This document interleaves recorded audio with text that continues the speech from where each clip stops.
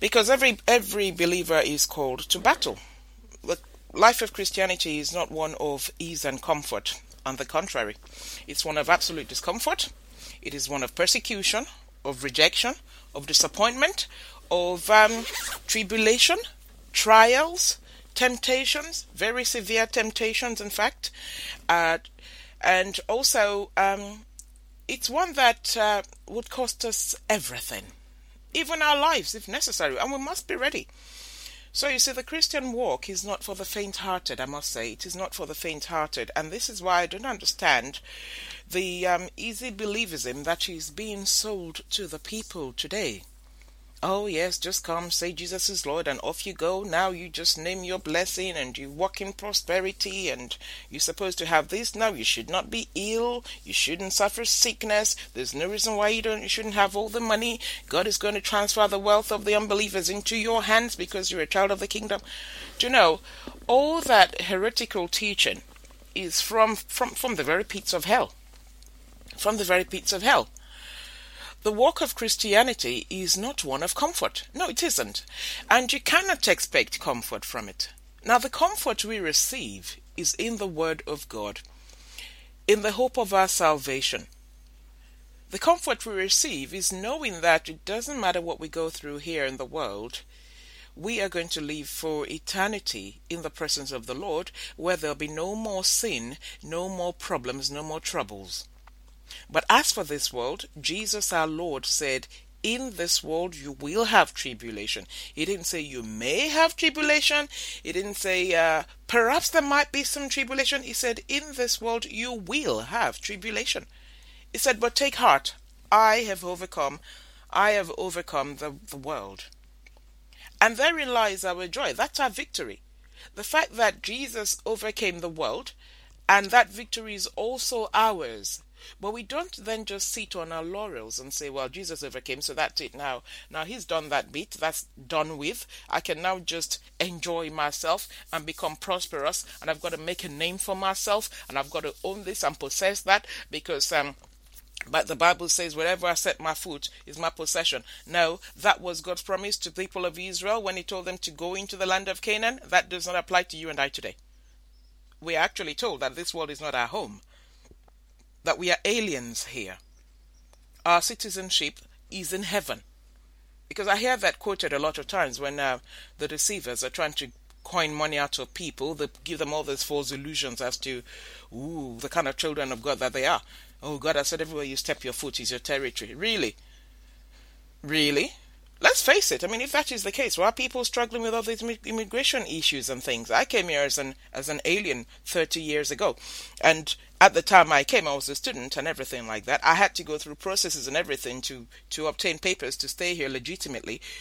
And so, if that had been the case, although I wasn't born again at the time, but the fact remains that if it were really the case, literally, that everywhere you set your foot is your possession, then quite honestly, I mean, when we set our foot in it, we're not supposed to work or toil or anything. Everything's supposed to come to us, because that was the deal with the Israelites. When God said to them, go into the land of Canaan, go and possess it, I've given it to you. You're going into a land where you have not sown. You're going to harvest fruit that you did not plant. You're going to, eat from, grapevines or drink from grapevines you did not sow. God gave them everything on a silver platter. And what did they do with it anyway? Nothing, because they did not fulfill the purpose for which the Lord set them apart. Now, Scripture is there for you and I to learn from. It is not a history book as many treat it. A lot of people say, oh no, we're in New Covenant times now, so we're in the New Testament days, so we don't need to concentrate or read the Old Testament. If you do not read the Old Testament, you cannot understand the New. You simply can't understand the New, because everything in the Old Testament pointed to the Father and to the Son and to the Holy Spirit. God the Father, God the Son, God the Spirit. It was all about God, and everything pointed to the coming of the Messiah, God the Son, into this world. And he did. And he did say to us that he did not come to abolish the law, but to fulfill it. Jesus was the fulfillment of the Old Testament laws, the Old Testament covenant. He was the fulfillment of it. How? Through his obedience. through his oneness with God, through his loyalty, because he was able to show the people the righteousness that God desires of us. Now that righteousness is imputed to us and imparted to us who belong to Christ today. And we're supposed to live for it and by it. Our personal righteousness can never do us a thing, could not achieve us anything, and still cannot achieve us anything. But the righteousness of Christ Jesus is imputed to us at the time we come to him, and is imparted to us so that we continue living in that way. And this is why Paul the Apostle said to us in Ephesians 6, from verse 10, which we've been studying for a while, and we're still going to be on this for a very long time because there's a lot to talk about, because the warning he gives there, the counsel, the exhortation Paul gives there is greatly disobeyed or dishonored or ignored in this age. Finally, he said, be strong in the Lord and in his mighty power. Put on the full armor of God so that you can take your stand against the devil's schemes. For our struggle is not against flesh and blood, but against the rulers, against the authorities, against the powers of this dark world, and against the spiritual forces of evil in the heavenly realms. Therefore put on the full armor of God, so that when the day of evil comes, you may be able to stand your ground, and after you have done everything, to stand. Many Christians, professing Christians, are fallen already, are defeated already.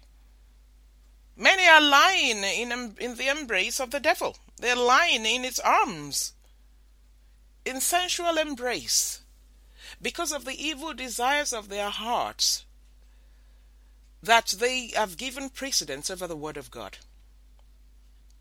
And it says, I haven't done everything to stand, because when the day of evil comes, you know what? The day of evil is always here. The days are evil, the Bible says. There is no good day. It's just that one day is more evil than the other. Some days are tough. We are in a constant battle as believers. It's just that some days the battle is tougher than on other days. You will have times when you think that's it, the entire world is going to cave in on me now. Life, I just wonder, really, God, are you really there for me? Those sort of times will come. I'm not saying doubting God, but the battle will be so fierce that you almost despair of life itself. Even the apostles went through that. Paul said it. Once he said they faced so much tribulation that they almost despaired of life itself. And then there are some days when the battle is very easy, and you just walk over it. Temptation comes in various levels, various degrees. Some are so mild it's easy to overlook it, very easy. And some are so strong that you get you on your knees to overcome. You have to be on your knees and travail in prayer to rise above them. So it depends. But we are constantly in battle. Christianity is not a walk on easy street. It is not. And if that is what you're expecting, you have fallen already. You have fallen already, because Satan is there with all the idle notions to lead you astray. He doesn't want you in battle, because the battle is against him, because he's the enemy of the believer's soul. And so the battle is against him. Now, when I say the battle is against him, we are not told here to launch an assault against Satan, because we can't. We simply can't. We cannot launch an assault against him. So all that binding of the devil that people are led to do, I've said it 1,000 times, and I'll say it again, is futile, it is immature, it is childish, it is useless. And as long as you're doing that, you know what? Satan's looking at you and laughing, he's coughing at you like, good grief. This is one lost soul. Because you're not instructed to fight in that way. People who tell you all about demonic spirits and everything, they tell you as though they were in the heavenly realms, seeing everything that's going on. We do not see what is going on in the heavenly realms. This is where we have been put to serve God. Angels serve in the spiritual realm, and you have no business trying to do what angels do, in the same way that angels have no business trying to do what we do for God here. The angels in the very first world, before God destroyed the earth and its inhabitants in the first place, the angels who actually left their territory and came and intermingled with mankind were destroyed. They are still in the dungeons, still there, awaiting their final destruction. So you see, they are there. They've not been let loose to keep running around again. They are in the dungeons, awaiting their end, which God will put in place when He's ready to. It's none of our business. So you see, we as human beings have no business peering into the spiritual realm as though we could see what was going on in there. So you have all these people who keep telling you about how you need deliverance, and this demon and that demon is this, and then they're binding the demons, and they're shouting Holy Ghost fire, and they're leading you all these futile prayers. What do you mean Holy Ghost? How many times have you seen the Holy Spirit run any fire anywhere? I mean, all these imaginary battles that people go into. Look what Jude says. In Jude talking about apostates and false teachers. From verse 8 of Jude, it says, "In the very same way, these dreamers pollute their own bodies, reject authority, and slander celestial beings. But even the archangel Michael, when he was disputing with the devil about the body of Moses, did not dare to bring a slanderous accusation against him, but said, 'The Lord rebuke you.' Yet these men speak abusively against whatever they do not understand. And what things they do understand by instinct, like unreasoning animals, these are the very things that destroy them." So if you let yourself get caught up in all this getting into stupid battles with Satan that you cannot see, it is not for you to get into battle. You cannot stand him. You cannot withstand him. We don't have that power. We do not have that power. It's very simple. Satan is powerful, only his power is only subordinate to God's. His intelligence is only subordinate to God's. We are told to stand firm. Put on the full armor of God. We're told. On our own we can do nothing. It is only wearing the full armor of God that we can stand in this battle called life on earth. So binding the devil and throwing him in the abyss, and you're just fooling yourself. You've defeated already. The fact that you don't even know how to wage war means you're defeated already. Because the reason you do not know how to wage war is because you have not embraced the Word of God. Because you know what? In the Word of God, in Scripture, is everything we need for life and everything else. Everything we need for the battle. We are equipped. Fully equipped, but then that depends on you, whether you would rather believe the written word or you'd rather believe the mouth of your sweet-speaking minister, who huffs and puffs himself up as though he were something when he is absolutely nothing. Ensnared by the devil themselves, they purport to deliver you from the snares of Satan. But you see, the thing is this: a person who is not serving Christ in spirit and in truth is serving the devil, is a messenger of Satan. So how then can they deliver you? They are themselves ensnared to the evil one. So how can they liberate you when they are themselves in bondage? And unfortunately, there is nothing called an innocent false teacher. You are either on the side of Christ, upholding the word of truth, even with your life, or you are not. There is no neutral ground. Now, some people are purely satanic servants, who just know full well they go and receive occultic powers and everything to go into ministry, just to go and take advantage of people, not just materially, but actually rob them of their souls for the devil. Yeah, we have those ones. And then we have those who go in for reasons of selfish ambition, just to make money. Looks like how almost everyone nowadays, who can't do very well in their profession or in their own personal business or something, decides, okay, I'll go into ministry. There's lots of money to be made there. So they come out and they lie. Those are the adherents of the health and wealth prosperity gospel. I hate referring to it as a gospel because it's no gospel. It's bad news. And gospel actually means good news. There is only one gospel. Outside of Jesus Christ, there's no good news for anyone. It's bad news all the way. Because outside of the message of salvation, outside of the redemption offered by the Lord, outside of reconciliation to God the Father, there's nothing good about you, about life. Because anyone who is not in Christ is destined for judgment and condemnation, is hellbound. So where then is the gospel? So I hate to refer to this health and prosperity and wealth doctrines. Yeah, maybe I prefer to use that rather than the word gospel. And so all people who come out preaching that are nothing but agents of Satan, because the message they are giving is not from God but from the devil. So even though they do not delve in the occultic and all that, the fact that they are not teaching the word of life means they are condemned already, because the teachings do nothing but ensnare people to Satan, and anyone who is ensnared to Satan and believes Satan or follows Satan is hellbound. So this is what I'm saying. There is no innocent false teacher. But everybody wants to teach because they think it's prestigious, because there's lots of money to make, because people love power and authority.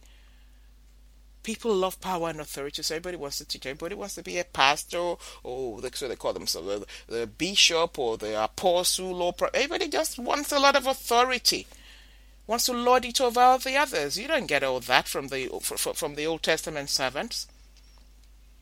So the servants of this age, and look, James warns about this in James chapter 3. He said, "Not many of you should presume to be teachers, my brothers, because you know that we who teach will be judged more strictly." Definitely.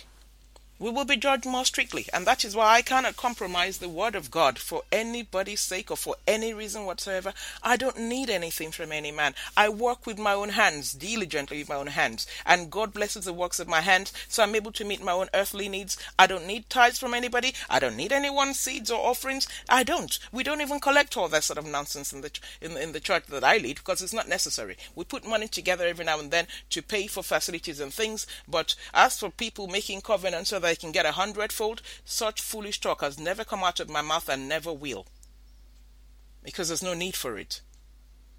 That is not what they can. I do not serve a needy God who cannot do anything unless he sees the resources in man's hands financially first, as has been advocated by a lot of rogues. They're all over the television, all over the radio airwaves, telling you that God cannot do anything unless you activate him with your giving. God freely gave us all things. All things. We didn't pay him a penny to create anything, and we do not pay him anything to sustain all things. He gives blessing to the unbelievers. They live in this world, they thrive, they enjoy, they make money, they have wealth, they have sunshine, they have rain, they have harvest in its time, they have everything, like believers have. But does that mean they're godly? No, it doesn't. Does that mean they're sons of God? No, it doesn't. Because then their end will come. All they have to live for is this present world. And that's where the difference is between the believer and the non-believer. In this life we will have tribulation, Jesus said, but we're not supposed to be looking forward to this world. So where you have all these teachers that tell you things about what you can achieve here, what you ought to be here, what you ought to attain here, what's the problem? We are told to take our affections off this world and set our affections on heaven. We are not redeemed so that we can be prosperous business people in the world. We are not redeemed so that we will not have sickness or illnesses. If that were the case, then we shouldn't die. The eternal life we're promised is not in this life we have now. The lives we now have will pass with this world. That's why believers too die from the world. But the life we have, the eternal life we've been promised, is the hope that we have. That is the hope of our salvation, which is what should excite us, which is what gives us peace and joy. Is that knowing that when we leave this world, we are only just beginning to live. In the promise of God, Jesus came here into the world. He went to that cross and took on all the pain and agony, shed his blood, not so that you and I can have better finances, or that we can become something or someone of prominence in the world, or so that we can suffer no sickness in this perishing body made out of soil. That's not why he came. He came to reconcile, to redeem a people for God, a people who have been elected sovereignly by God, chosen for salvation. It is not for everybody. Salvation is not for everybody. Not everybody will be saved. As a matter of fact, the majority of people are going to perish. God has sovereignly elected those who belong to him. And those people, he has marked out, he's picked them up mark them out for his salvation, so that they will live when God renews all things in line with his promise of the new heavens and the new earth, the home of righteousness. These people will live in the original state of perfection that God created mankind in the very first instance. And in those days there was no sin until Adam and Eve fell. Before then they knew no sin. Greed and idolatry and jealousy and envy and factions and anger and malice, all those things did not exist. Sexual immorality did not exist. So you see, those are the people that will live with God eternally. People who do not consider anything in this life worth holding on to. But where you are receiving teachings telling you to grab it and in the world and name it and claim it and possess it and possess your possession, what possession have we been offered in this world? Jesus said very clearly in Luke chapter 12 from verse 13 to 15 there, where some guy was saying to him, "Oh teacher, tell my brother to share the inheritance with me." Because in those days the rabbis had the final say in these matters. Jesus said, "Man, who has appointed me an arbitrator between you?" And he looked at all the people who gathered around him and said, "Be on your guard against all kinds of greed, for a man's life does not consist in the abundance of his possessions." Whatever you own, you're going to leave here in the world. You can't take it, so it's not as if you want to gather something for the next life. You cannot take anything out of this world. The Bible makes it clear. We came here with nothing, we're going to leave with nothing. We're told to be on our guard, stand against the devil's schemes. The devil's schemes is what is consuming many people. Through the same channels of temptation, the lust of the eyes, the lust of the flesh, and the pride of life, Satan is still felling many Christians. And I told you before, those were the channels of temptation he used for Adam and Eve. They fell. He used the very same temptation for Jesus Christ our Lord when he was here as a man, and Jesus triumphed. And that tells you and I that we also can triumph over every temptation. We read about that temptation in Matthew chapter 4 from verse 1 to 11. I'm not going to go through it all again. But when we consider the final one, from verse 8, again the devil took him to a very high mountain and showed him all the kingdoms of the world and their splendor. "All this I will give you," he said, "if you will bow down and worship me." Jesus said to him, "Away from me, Satan, for it is written, worship the Lord your God and serve him only." Then the devil left him, and angels came and attended him. Jesus resisted the devil by the word of God. Don't forget that Satan also attacked Jesus with the word of God. So unless you're conversant with the word of God, unless you're well versed, unless you know your scripture and have embraced the scripture, all of scripture, Old and New Testament, as the truth of God, as the inerrant, infallible word of God, you have nothing to stand on. And you will not be able to stand in the day of evil. And I told you, every day is the day of evil, because temptation and trials and difficulties will come with each new day. That is life on earth, as caused by man, not as orchestrated by God, because God created everything in perfection, but because of the evil of man, because of the evil desires of man, we are in the state we are in, where the world now is a total shambles, and it is getting worse.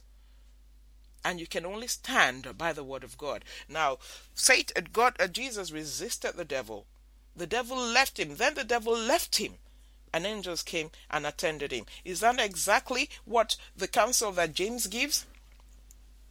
When he says in James chapter 4, he said, resist the devil and he will flee from you. Don't launch a physical assault on Satan, who you cannot physically see, or his demonic spirit you cannot physically see. And don't believe just because somebody tells you you're possessed by devils. Demons do not just possess people willy-nilly as they choose. Not since the coming of Christ. Nobody's ever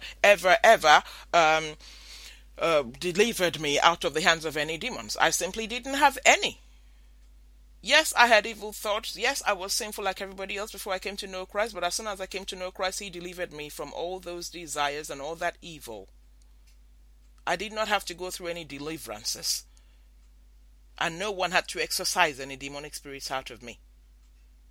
Although I must say, when I did belong to a cult once, I was accused of witchcraft, but they never did deliver me. What they said was that what the leader said was I should be told to stop coming to the church because I was full of witchcraft. And I told him, I said, the trouble is, I didn't come here because of you, sir, so you're going to have to leave if you don't like it. And he left. It's amazing, but I mean, years after, now he invites me to everything he does in his church. He's eating his words, and he's very sorry about it. He's apologized so many times, and it doesn't matter to me.